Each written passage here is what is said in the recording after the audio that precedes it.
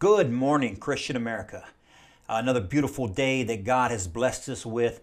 We have air in our lungs. We have clothes on our back. We have a roof over our head. So God has been good to us. No matter what happens each and every day, recognize that when you wake up, it's a blessing. Those around you are a blessing. The children in our lives, the family that we have, everything that's around us, our community, our family, is there for a reason. They're a blessing that God has given us.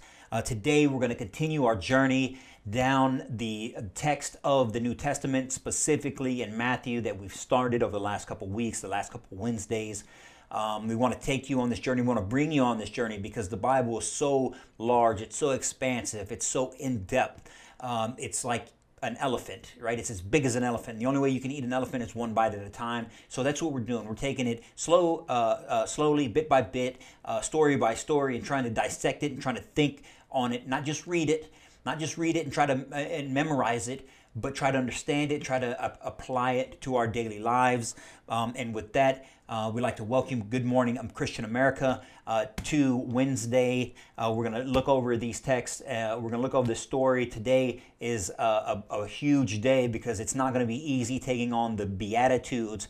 So this is early on in Matthew where Jesus comes and he does the Sermon on the Mount, and he issues out the Beatitudes. He talks about the qualities that make a Christian American, or excuse me, a Christian special. And with that, let's get into it.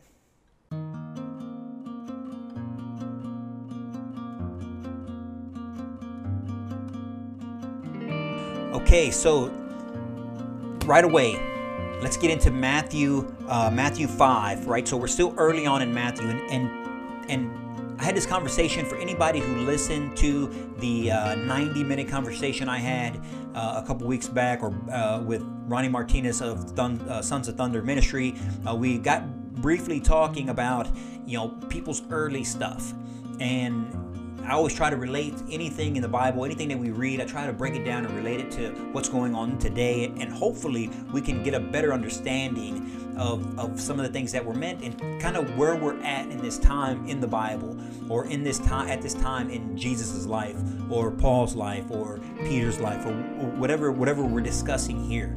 And I mentioned Matthew, and I mentioned Jesus's quote unquote his early stuff, and that's my phrase. It's not anybody else's phrase, I don't think. And the way I look at it, for a connoisseur of music, or even rap music, or guitar, or musicians and or bands before they were famous, or actors before they were famous, or basketball players that maybe had never made it, or poets, or comedians, or any artist at the highest levels of their art. Something is always to be said about their early stuff. If we're going to talk about comedians, right? Everybody pretty much understands that Richard Pryor is like one of the greatest comedians of all time. Richard Pryor I have a bunch of issues with Richard Pryor, but one of them is the fact that he is a great comedian. He was a great comedian. And when people tell you that, oh man, you never heard his early stuff. His early stuff was better than all of his stuff that that's great. Like, wow, man, I wish we had that. But they didn't have, it wasn't recorded back then. These are open mic nights, so he was, he would kill the audience. He was so funny. Red Fox was what we have on a film of him. Great comedian, funny comedian, had his own show, Sanford and Son, one of the first comedians to have their own syndicated sitcom. But anybody who knows him beforehand would say, oh man, his early stuff is better than anything he ever did. When we talk about, great musicians, Jimi Hendrix, or Ozzy Osbourne, or Queen, or in any of these, rock bands, and you're like, man, these are the top of the top. They're the top tier musicians. They did all these hits. They had all these awards. They had all these records. But the true fans that knew them before they were famous will tell you should have heard their early stuff, their garage band stuff. that was the best thing that they've ever done. People that are into hip hop, and they're like, you have these hip hop music, these hip hop stars now, and like, oh man, this guy's great. Look at this rhyme. Look at this rap. Look at what he said. Look at the fluidity and the brain power, right? The wordplay and manipulation of words in this phrase. Man, this is pretty good. And they go, oh, you should have heard his early stuff. You should have heard his rap battle stuff that was never video taped or never recorded, right? There's something to be said there, that great minds, great ideas take a long time to ferment, and they get thought about, and they eventually make it, and then based on those ideas, people recognize, like, yeah, these are great ideas, and they become something greater than they once were, right? So people's early stuff counts. In that light, I come back to Matthew and the early stuff of Jesus Christ, the early stuff, the stuff that was thought about for 40 days and 40 nights in the desert while he was tempted, the stuff that was thought about from his early teenage years up until his 30s. Up until his 30s, these are decades long thoughts and parables and ideas that are finally coming to fruition.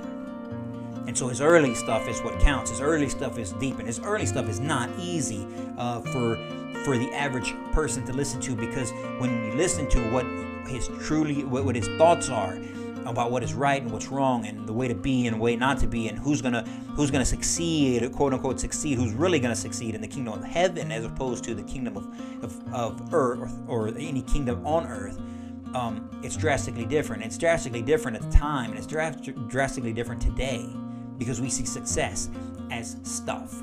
We don't see success as in the eyes of Christ. So with that, I'm going to come to you here in Matthew 5 on the Sermon on the Mount, where it specifically says, he gets into the Beatitudes, and I'm going to read these things verbatim so you don't miss anything. All right, so when he saw the crowds, he went up to the mountain, and after he sat down, his disciples came to him. He began to teach them. So here he is with a crowd of people, and they're chasing him. He's just done these miracles, and they're following him around. He comes to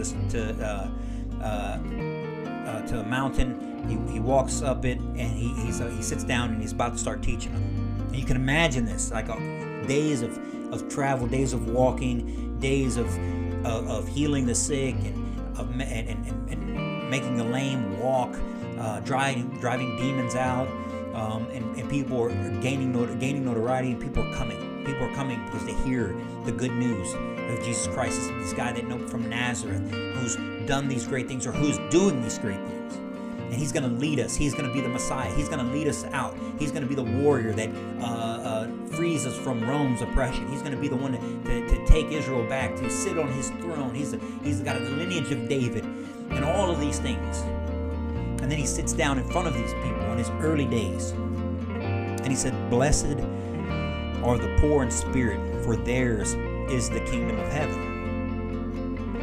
Blessed are they who mourn, for they will be comforted. Blessed are those who mourn, who are hurting, who are struggling and carrying their own cross,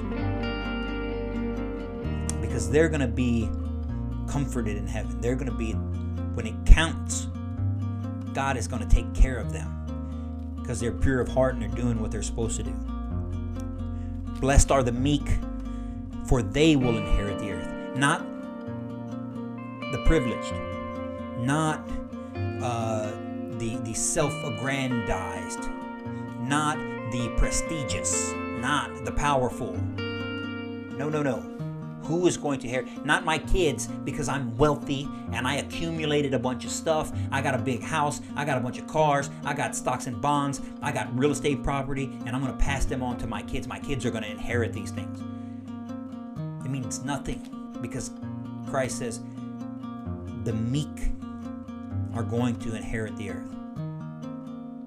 Blessed are they who hunger and thirst for righteousness. Those who want to be right, those who want to do Christ's will, those who want the love of God, the one who seek the right way to live under God's eyes, for they will be satisfied. If you want these things, if you want to live right, if you want to reach the kingdom of heaven, if you seek Christ, if you seek His principles, if you abide by His laws, you will be satisfied.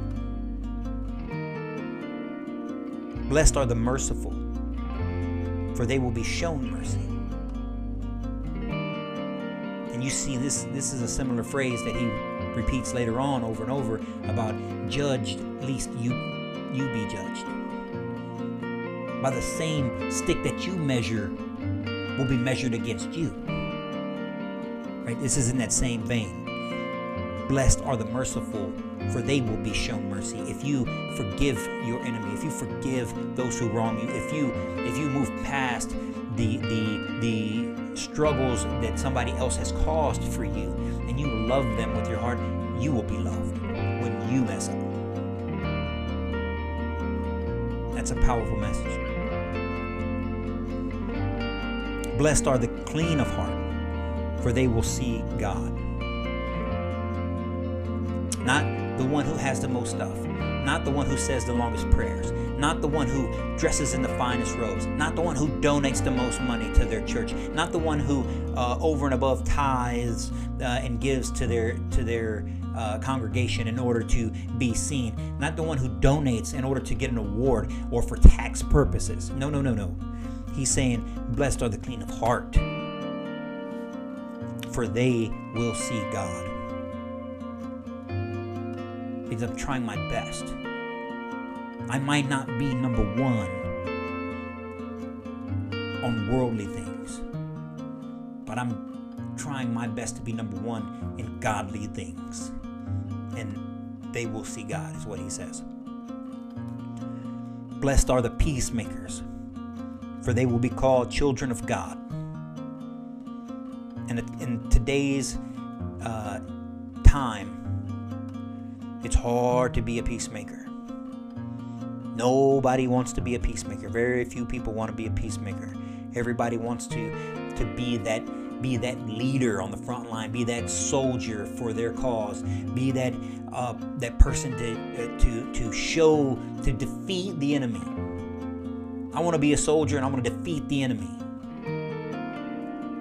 And we make people into enemies.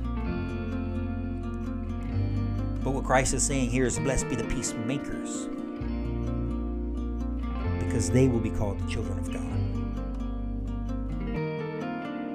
Make your peace with your enemy. Make your peace with your people. Fight their ideas, but do not fight them. Their ideas are wrong, but they are not evil people. Their ideas, evil ideas, have consumed them, but they are not evil people. Try to understand the difference and make peace with them, and you will be called the child of God. Blessed are they who blessed are they who are persecuted for the sake of righteousness, for theirs is the kingdom of heaven. If you are persecuted for your faith, if you are mocked and criticized and ostracized, if you are ridiculed in public spaces, if you are flogged, if you are made fun of, if you are bullied for your faith, have faith, because the kingdom of heaven is yours. He clearly points that out. And you see this in the early days of the church, where the apostles and Paul, once converted, seek persecution. They dare to be persecuted. They dare to be imprisoned. They dare to be chained. And chained doesn't mean just like chained around your ankles or your wrists to a wall. They used to put heavy chains wrapped around prisoners and tied and locked have this, and this heavy chain would sit on your skin, and it would dig into you, and it would bruise you day and night, and it would tear away at your skin. It would tear away at your bones. It was torture. It was torture, and they actively sought these things because they know. They knew if they're persecuted because of their faith, if they're persecuted for standing strong and speaking in the temple and saying and pronouncing that Jesus is the way, the truth, and the life, and they were persecuted by their Jewish leaders, or they were persecuted by their Roman leaders, or they were persecuted by their pagan leaders, the kingdom of heaven would be theirs. And Christ showed them the way. By being tortured, by being crowned with thorns, by being nailed in the hands and the feet and strung up, carried across all through town, uphill, on rock, being scorned amongst an entire city. The kingdom of heaven is his. And the kingdom of heaven is those who followed Christ. So this sermon isn't a sermon about what it means to be great on earth. It doesn't take the shape of what a great person. When you read your leadership books, when you read your military history books, when you read about how somebody went from rags to riches and how this feel-good story, it's not the story that you see on movies. It's not the story that we grow up wanting to be. It's not Superman. It's not Batman. It's not Iron Man. It's not any of these Marvel comics. It's not any of these things that are fantasy or fairy tale. This is Jesus telling you the truth in his early years, the ideas that have been fermenting in his mind since he was a young child, that has developed his message and is crafted enough so you and I can understand it in plain English. The uneducated can understand, the young can understand, the children can understand, the people that don't have a religious degree can understand that. He's breaking this down to you, that it's okay if you're not the king. Don't strive for worldly possessions. Don't strive for material goods. Strive for what is right. Strive for a clean heart. Strive to be humble. Strive to be meek. Strive to forgive. Strive for righteousness. And the kingdom of heaven will be yours, and you will be called a child of God. Ponder on that this week. Ponder on this lessons. Open to Matthew chapter 5. Read the Sermon on the Mount. Read the Beatitudes. Read and think about these things, phrase by phrase, bit by bit, what he means, what he's saying. What does it mean in today's world? What does it mean for me? What does it mean for my children? What does it mean for eternity? We could spend an hour on these things, and I would love to, if anybody's interested and you want to talk about the Beatitudes, you want to talk about this passage in particular, please leave comments. Leave comments on the video. This is important. This is Christ's word. This is his early stuff. This is the stuff he's thought about in many, many years. This is the stuff it's the good fruit. It's the juiciest of all the good fruit. And it's contradictory to anything that's come before it or anything that's come after it. So I ask you to ponder that this week. As you see what's going on in the world around you, when you evaluate your priorities in life, when you evaluate the things that you think are important to you, the things that you think that are important to your children and your family. Think about Matthew chapter 5, the beginning of chapter 5. Think about what Christ's words are, what he means, and what that means in 2019. Thanks, ladies and gentlemen. As always, the weather's getting a little bit warmer, so at least for the time being, you may be ready for a Christian American tea.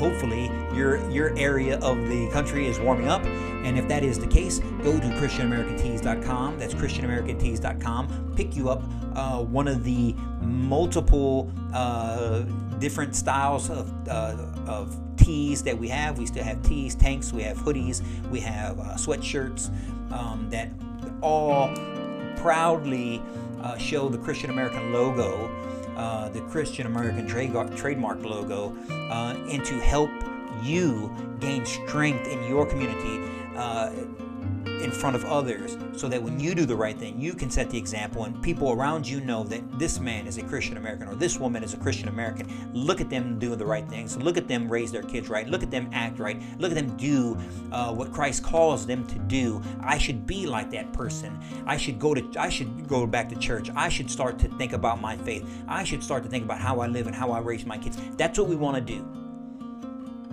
Not everybody's a preacher, and Lord knows I'm not one.